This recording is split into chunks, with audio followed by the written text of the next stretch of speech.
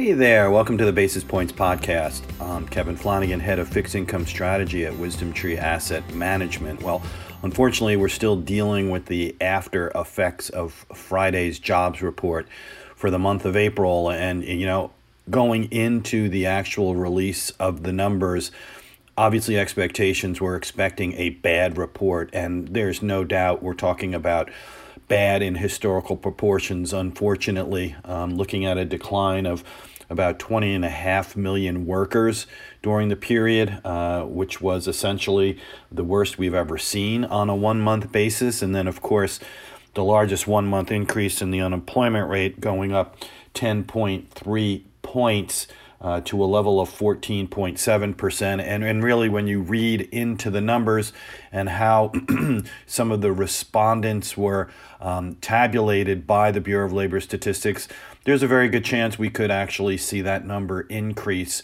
for the month of May when we get that report in a few weeks down the road in the beginning parts for the month of June. And as we've seen in other economic numbers, obviously, you're seeing both manufacturing and the service sector of the economy getting hit, but it's really been the service sector that you have seen the lion's share, I think, of the numbers coming in that are showing just the extent of the economic weakness or contraction we've been experiencing pretty much through the second half of March. And here we are now speaking to you going through the first half of May.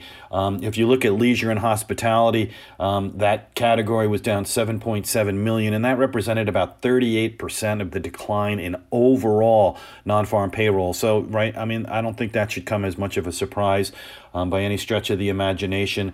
Education and health, professional and business services, retail trade, all of these categories down at least 2 million or more during the period, underscoring the weakness we're seeing and how the service sector is taking the lion's share of the hit as we continue to get through and try to get through the pandemic and getting things back open again. But it's going to take time, but are there any, silver linings? Well, you have seen the last few weeks jobless claims, weekly jobless claims, while still historically on the high side. Certainly, we are beginning to see a downward trend. It still remains way too elevated, obviously, but hopefully we've peaked out there and we're beginning to see things very, very slowly start to come back down again. And there's no doubt as well that lion's share, to use that term again, of the layoffs are occurring in the temporary sector. Now, unfortunately, what you will probably see is some of these temporary jobs may become permanent job losses, but the hope being that as we can reopen as a nation throughout the next few months, through the next quarters, throughout the remainder of this year, that some of these temporary jobs do in fact come back. But it's going to be a long, slow crawl out of the crater. This is something that the Federal Reserve is fully cognizant of as well. And we've talked to you before. They're going to continue to provide support on the monetary policy side. They probably won't be looking to make any changes in monetary policy for the foreseeable future, even when we begin to see hints or glimmers of hope that things are turning around on that front. One interesting note, though, is to see the reaction in the bond markets. And once again, what the news is telling me is that these kinds of numbers, even though they are of historical proportion, had been built into the pricing mechanism. If you look at the 10-year Treasury yield, it's actually up week over week as I'm coming here talking to you guys about this, and it's over 70 basis points.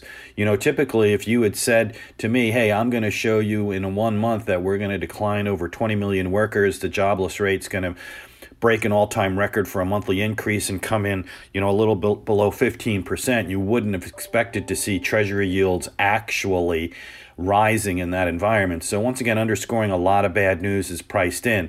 Let's keep a look at things going forward. Obviously there's been a lot of talk about negative rates recently. As of this stage of the game, we don't think the Fed is ready to go down that road, but these are some of the topics of conversations that are coming out, and we're going to continue to come back and talk to you about these things as well. Supply, once again, hitting the market, hitting the Treasury market, and of course, inflation. So just sort of whetting your appetite for down the road, what I think we want to come back and talk to you guys about, looking at things from a broader perspective.